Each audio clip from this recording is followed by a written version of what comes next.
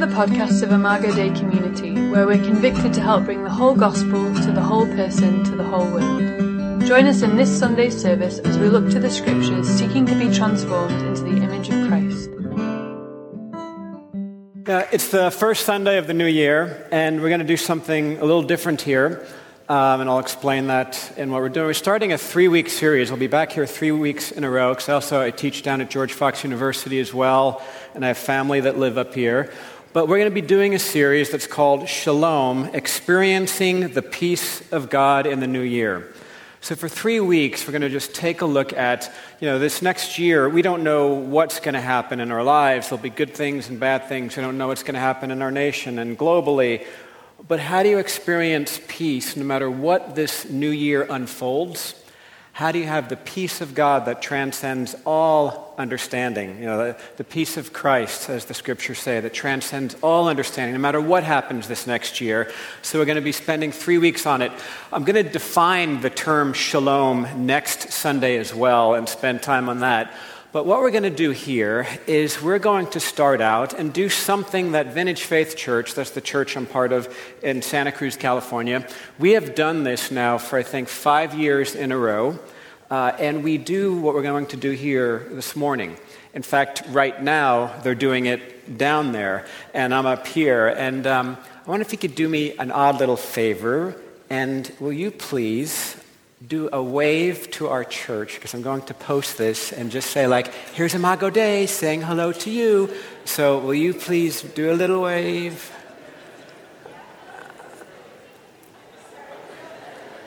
Thank you. This is going on Facebook to our church, so it's your hello to them. So, it's really interesting, because they sent down some photos even this morning, so it's kind of fun doing the same thing in 2 places.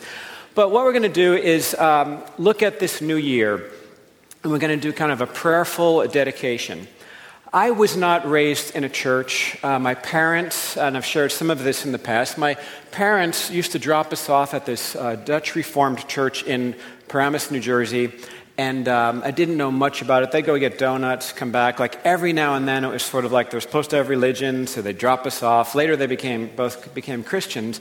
And I didn't know much about what was going on. And my primary remembrance of this church was that it had a big plaque that said, George Washington came here a couple of times in 1725 or something like that. And I believe even he was a reverend, they called him a reverend, that he even mentioned it. Almost every sermon, somehow George Washington seemed to be brought in.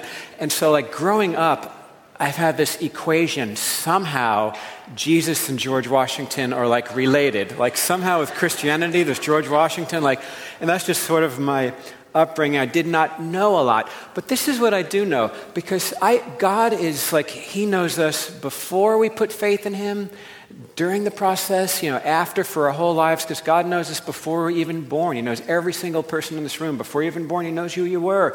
Whether you're a Christian in this room or you're not, there's this process that God just takes us through.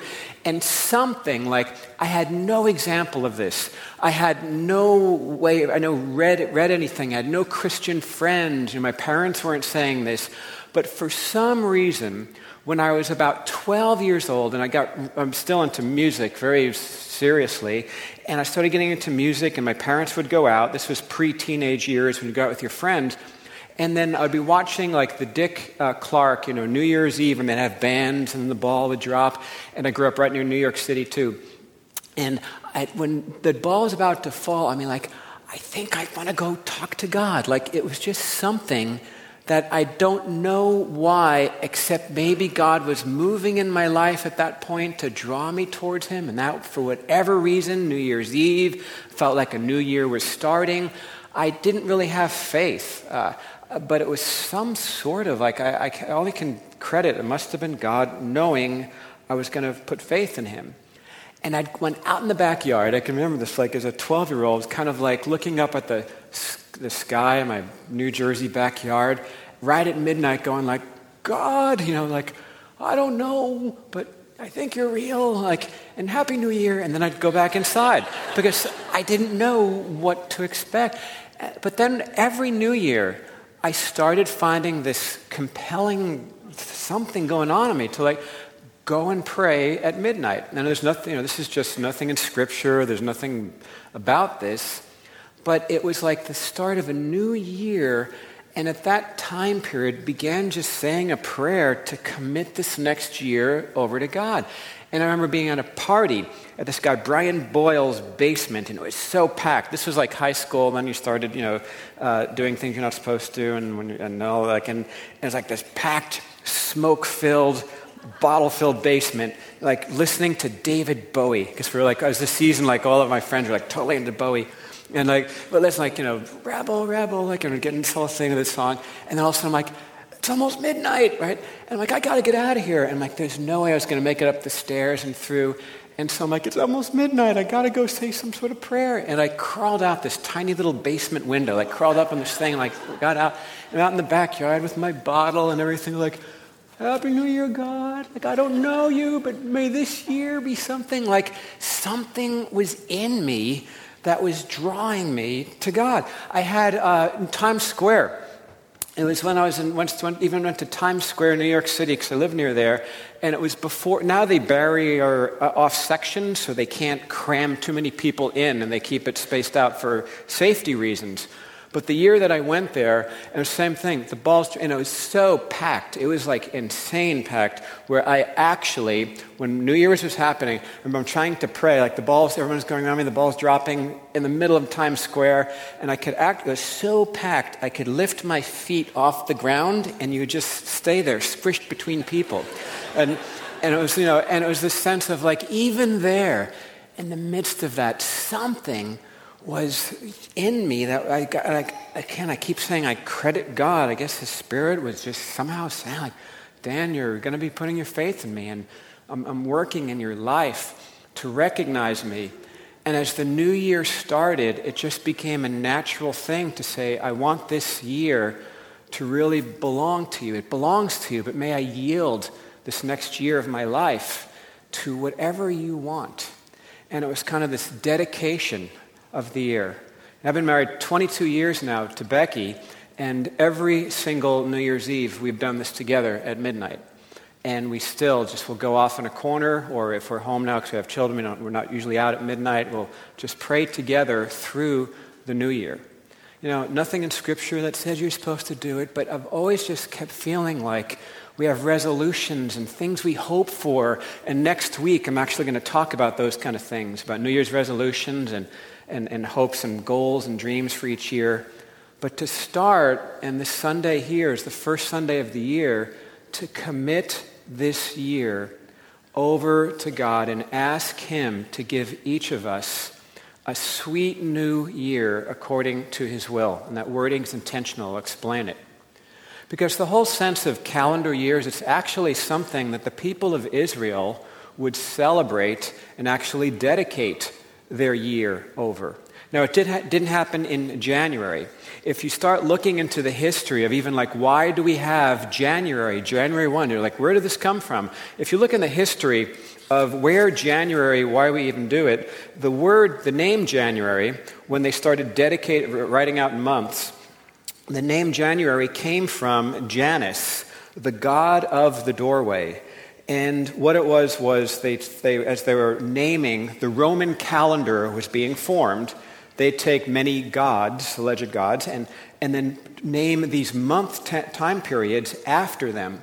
And Janus, where we get the word Jan from in the January, was the Roman god of gates or doors, beginning and ending. So it was actually a two kind of faced head there that you can see on the screen. And it was there was one door, was closing from the old year, and the new door was opening. And so they chose to have the first month of the Roman calendar year be called January. Now, we've still adopted the Roman calendar year, but if you look into different other cultures, they may have different New Years and New Year's beginning at different times of the year. If you look into the Scriptures, we see that the Hebrew Bible, the Old Testament, is actually calendar-based. God has chosen to choose, He picked holidays throughout the year for the people of Israel to pause and remember Him.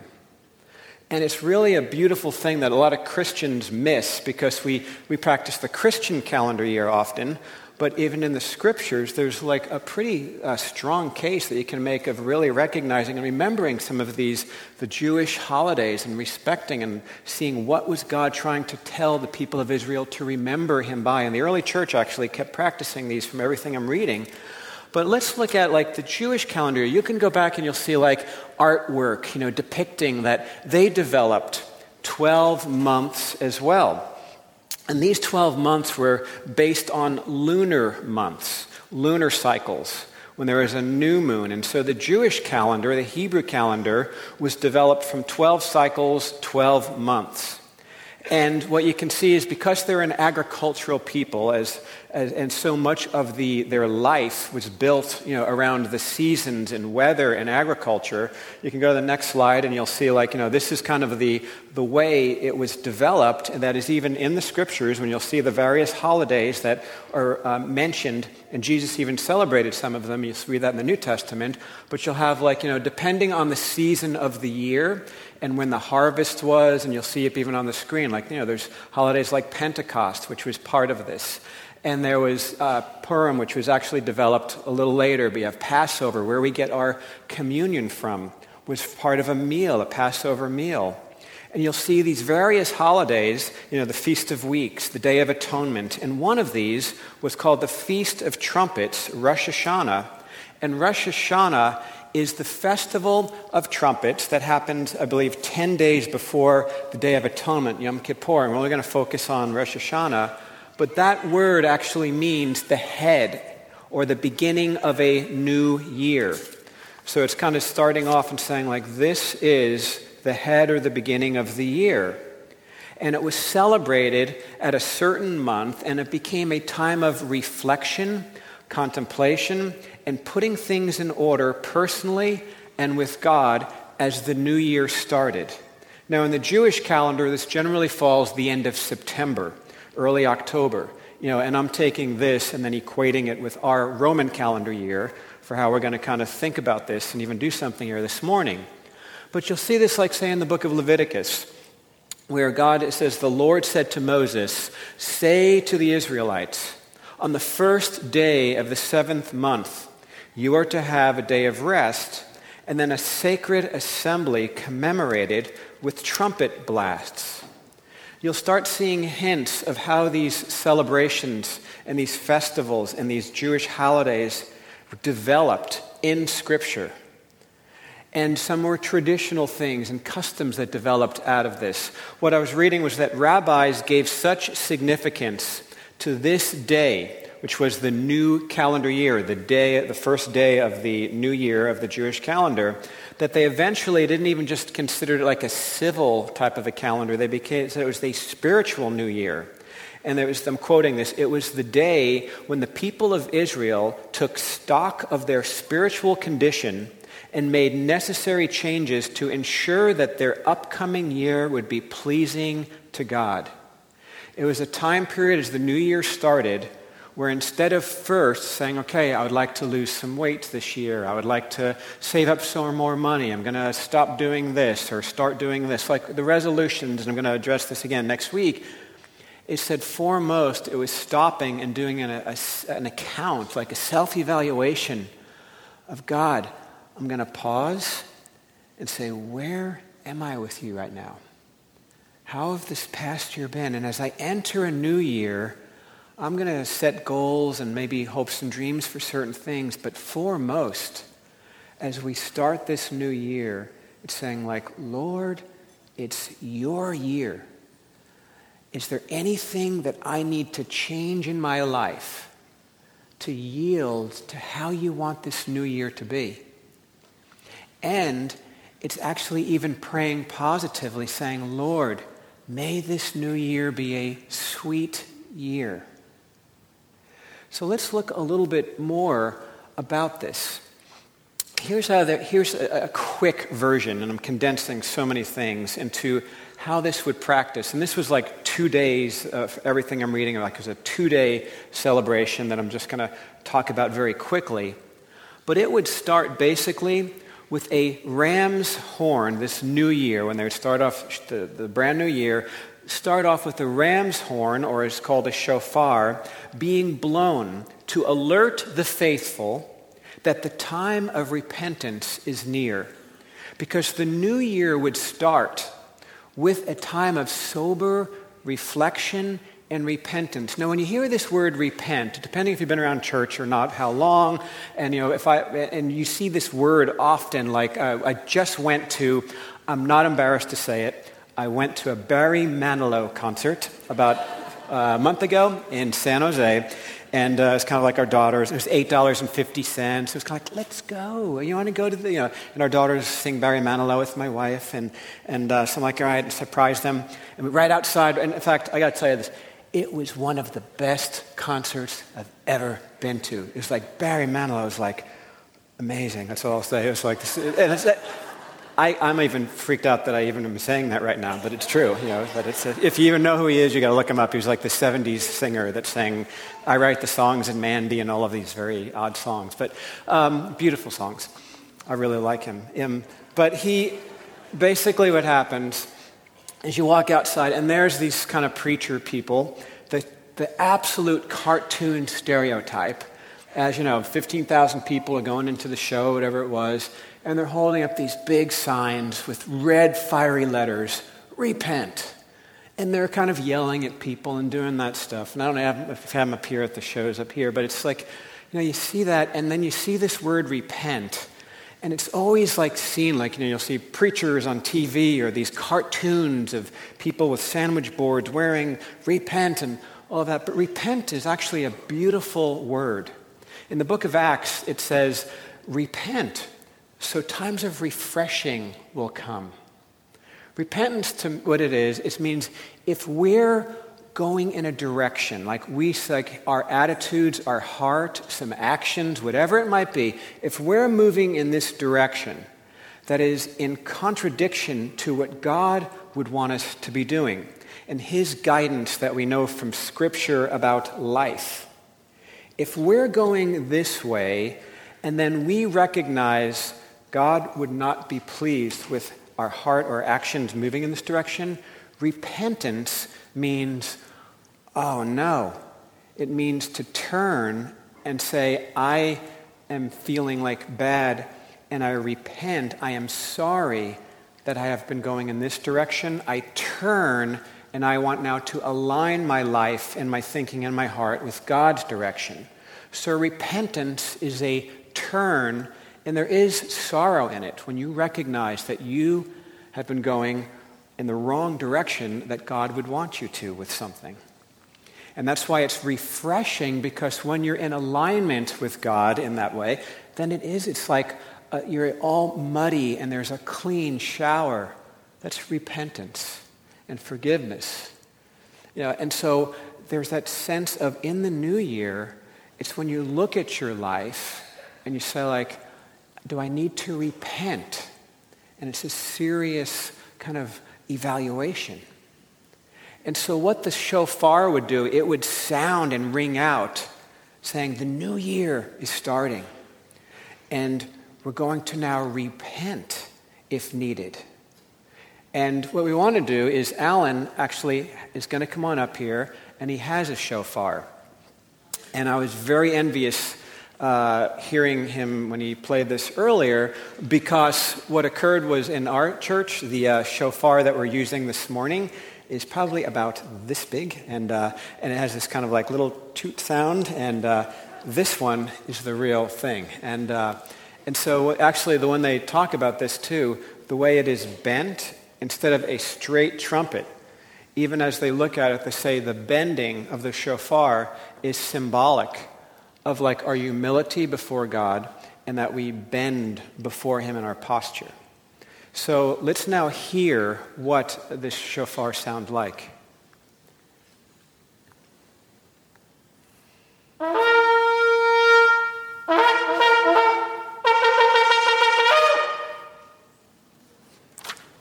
Can we thank our wonderful shofar? Now, you've heard when you study about this, what you'll find is during Rosh Hashanah, they would have several different types. They would blow this 100 times. And they'd have some short, I believe the term is staccato, kind of blasts. And they had different length blasts with different titles. So I'm not going to get into all of them. But what they would have is like the long sounding blast was one that was a pure, unbroken sound that calls a man or woman to search their heart, abandon their evil ways, I'm quoting something, and then seek forgiveness through repentance. So when that trumpet sounds, it was like an alarm to say, like, am I right with God? This is serious. And you see Jesus even using these words in Scripture with an alarm, like Matthew chapter 24. And it's talking about, I'm not going to get into like how the end times and his return may unfold. There's different thoughts of how that may occur in a timetable or sequence. But Jesus even says, like, at his return, it says, at the time, the sign of the Son of Man will appear in the sky, and all the peoples of the earth will mourn. Like something serious is happening here. They will see the Son of Man coming on the clouds of heaven with power and great glory. Like just, one day this is going to happen. And he will send his angels with a loud trumpet call. It's that sense of like, you are now going to see Jesus. This is now happening. It's not just like you're going on in the busyness of life. This is you are going to be seeing him. Your life now will be matched to have you followed him. Have you put your faith in him? It's like this is a time of serious. And so when this trumpet is sounded, when the shofar is sounded, it's like this reminder. 1 John chapter 2, verse 28 has this passage that's not related to this, but I think of this. This is one of the first ones I underlined in my Bible when I started reading the Bible for the first time. And it says, and now, dear children, continue in him, continue in Jesus, so that when he appears, like what Jesus was just first talking about, we may be confident and unashamed before him at his coming. It's that sense of continually be asking yourself, if all of a sudden Jesus was to appear, if all of a sudden you die, you meet your maker, just whatever you want to call this, are you ready to meet him? And it's just that wonderful feeling of saying, like, God, how's my life today? It's like there's a very famous missionary, if you read missionary history, a guy named Hudson Taylor in the late 1800s. And he would have a saying, I was reading how he would always be talking to his friends and he'd be asking them, have you repented today? Because repentance is something you don't just do once a year. It should be like a sense of we catch ourselves and we drift this way, we catch ourselves and we repent and then we turn this way. It's kind of like a lifestyle of repentance that happens. But it's this time of existence. But I think as we start this new year, we want to do some self-reflection and be asking ourselves, are we living a life that we're not ashamed of or caught off guard if we were to meet Jesus face to face? And this is so subtle. The reason I say it's so subtle is this whole thing, we can trick ourselves. Life, we get so caught up in the busyness of life, and we get so caught up in relationships and work and even ministry. And I realized the danger of this when I was a high school pastor in the first church I was on staff with. And I was studying the Bible, and I was praying, and I was so active in ministry. And this is when I had fallen in love with my wife and her with me, and we're getting in a serious relationship leading up to possible engagement. It was at that depth of the relationship. But then something bad surfaced in me. And if you were to know me and my background of things, like I can be very critical, and being critical can be good if in helping things move along, but it also can be very negative and tearing people down. And what I started doing with the most beautiful, person I had met who loved Jesus, and she was soft-hearted and everything, but here's the difference. My background was I was into punk music and rockabilly music, and still am. And she was into Amy Grant. And so now let me explain, because I don't want to get a little odd about this, because what occurred was in the chase of winning her over and falling in love, it was like, I love you, I love you. I love Amy Grant. I love like the whole thing about you. And but then after we got into the deeper part of the relationship and we're kind of like together, what surfaced in me was this really critical ugliness. And I'm very embarrassed to even have to share this with you. But what occurred was I started criticizing her about music, especially. And it would be like obscure things. I'd be telling her, like, Becky, do you know who the bass player for the Ramones is? And she'd be like, no, I'm not sure who the Ramones even are, but the bass player. And I'd be like, I can't believe you don't know that. Do you know when Dee Dee Ramone quit, do you know the name of the bass player that replaced him? And she'd be like, no, I don't. I'm just like, I can't believe that. And I, over time, and I'm not exaggerating these kind of things, over time, started picking at her and picking at her and picking at her, and started tearing her down and her value of how she felt about herself. And it was just not good. And here's the weird part.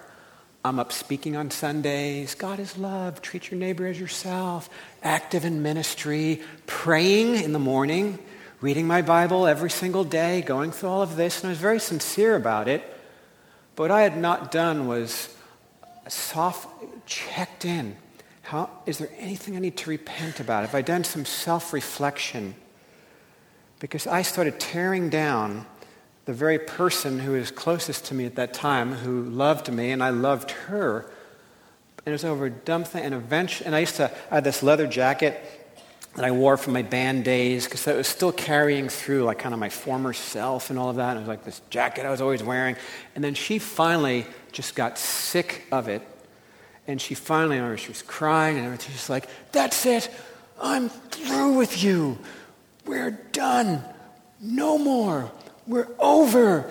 Take that you and that stupid jacket, and I don't want to see you again. And I'm kind of like, what? Because she took enough. And she broke up with me. And she actually changed churches. It was like nobody was going to see me. Very awkward thing was I was meeting with her dad in a mentoring relationship at the time, so that was really weird. So it was like all of this was going on. But I could have reacted like, oh yeah, okay, fine. Well, I'm just going to keep on going. The ministry's going great. I'm going to keep going. I'm going to find some other girl, and that's it. But what it caused me to do was it just wounded my heart so much. I ended up going I fasted for 3 days, and I was like, oh, God. And it was almost like light was then being opened, and I started seeing what one of my good friends, actually, he said this to me. He's like, you stupid, stupid idiot. I'm just like, you're right. Oh, my gosh, God, how did I miss this? How can I be in ministry and I'm hurting somebody? And she finally did that. But what it caused me to do was repent in ways that I never would have done otherwise, because I had to stop. And it was weeks and months before we saw each other again.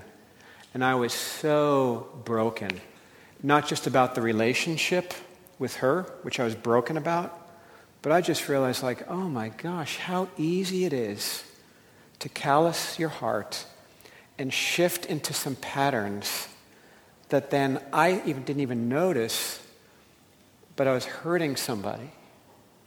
And that was hurting God. And I went through repentance, and it was just a really deep time of weeks and months, self-evaluation, deep inward thinking. Why am I so critical about that? That's even dumb stuff about music, and just, it was a really dark time period, but at the same time a very light time period. But it caused me to stop. And what I think happens in life is we don't stop enough. We may stop and do evaluations of our finances, or evaluations of our health, or maybe some of our project goals in life, or what we're doing.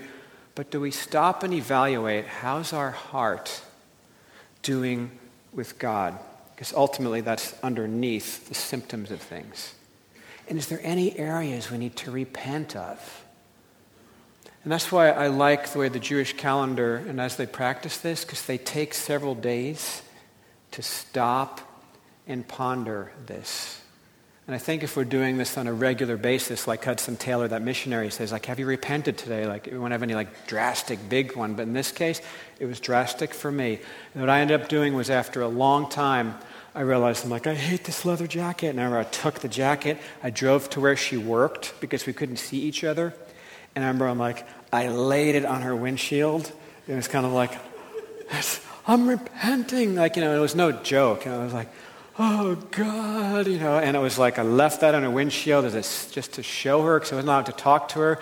And I was so brokenhearted one day, I'm like, I got to go talk to her dad. Like, I'm so sinful, and all this.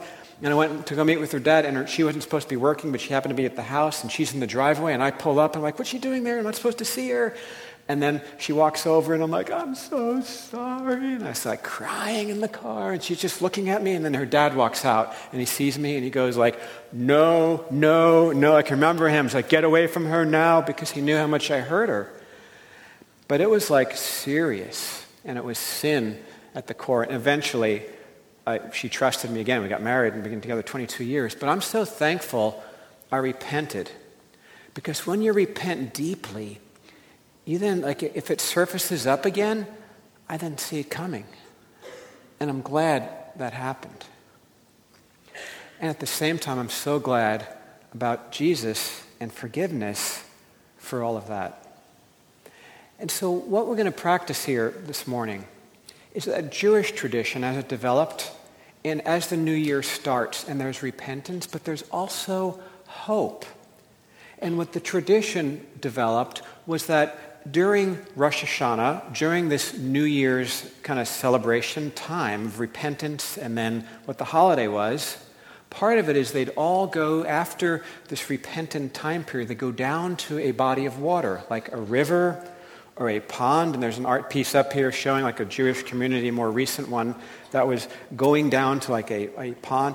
And then they'd take a stone, and they would throw the stone in water, symbolically. And it was symbolically basing it out of a passage from the Hebrew Bible, from the Old Testament. That was Micah chapter 7, verse 19. Because when you're talking about repentance, then there's restoration, hope, forgiveness. But the passage there was, you will again have compassion on us. You will tread our sins underfoot and hurl all our iniquities into the depths of the sea. Now, we now understand, as the New Testament was written and Jesus was born, and the recognition of all of the prophecies of an anointed one, or the Hebrew Bible calls it the Messiah, or the Greek word is Christ, was Jesus. And then we understand now that this forgiveness and the truth of our sin being hurled in the depth of the sea and being gone is through what Jesus did on the cross, and our trust in Him. And His life, His teachings, and the payment on the cross, and His resurrection. And that is what causes our sin to be forgiven and removed from us. And so we can be so thankful for that. So all of my hurt that I caused Becky at that time, and caused people, all of my sin that I deal with in my repentance in you, it's forgiven through Jesus. But we need to recognize it's serious too. But there's hope. So what the tradition developed was that it was then became customary after the stone would be thrown into the water as a symbol of remembering our sins are hurled into the depths of the sea. We now know through Jesus. But then the tradition was they'd take an apple, and the apple represented life. They do this as part of a meal. And the apple represented life. And there's various passages that they wonder about that did this tradition develop out of that. Whether it was, there's a verse talking about the apple of your eye, and something that was very beloved in the Old Testament.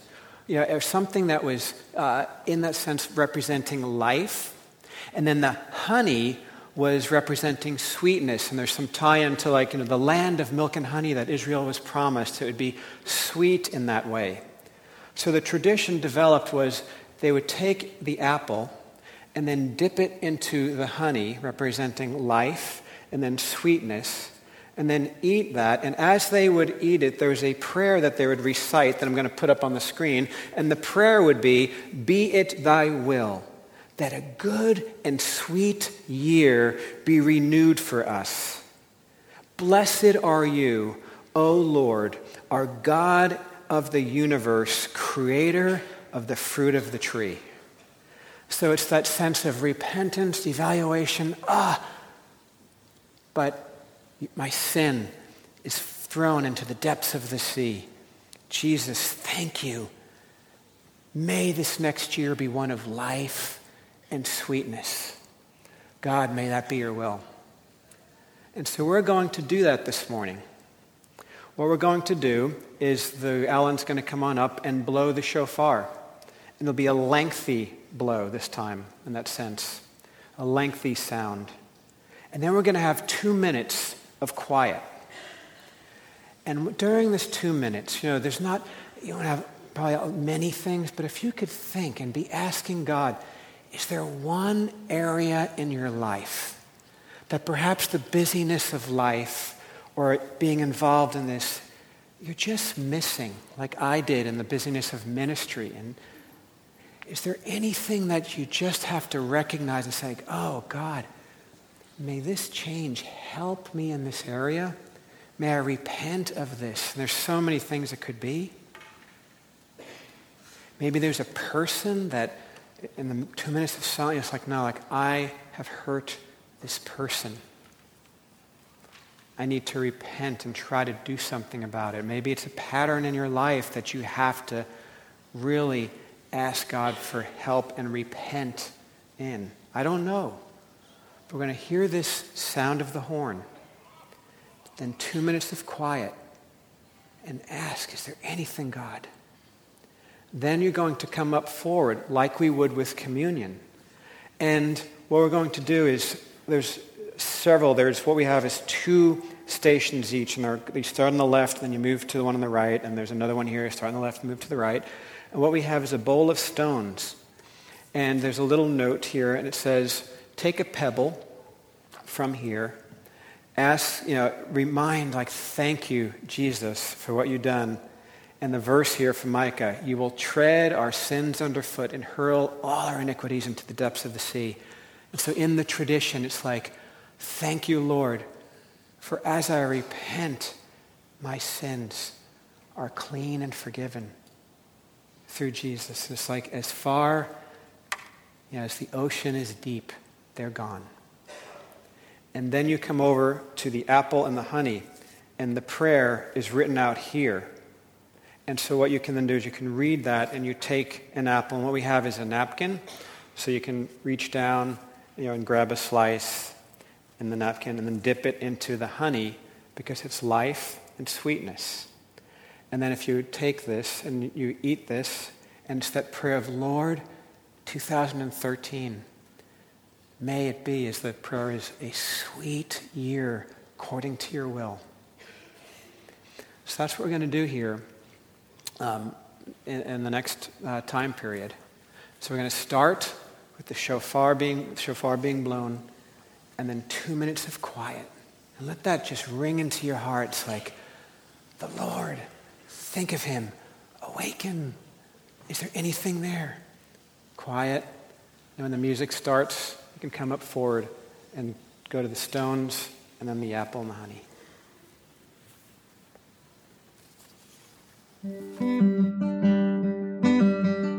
We pray that God will use this message to strengthen your faith and draw you into a deeper relationship with himself.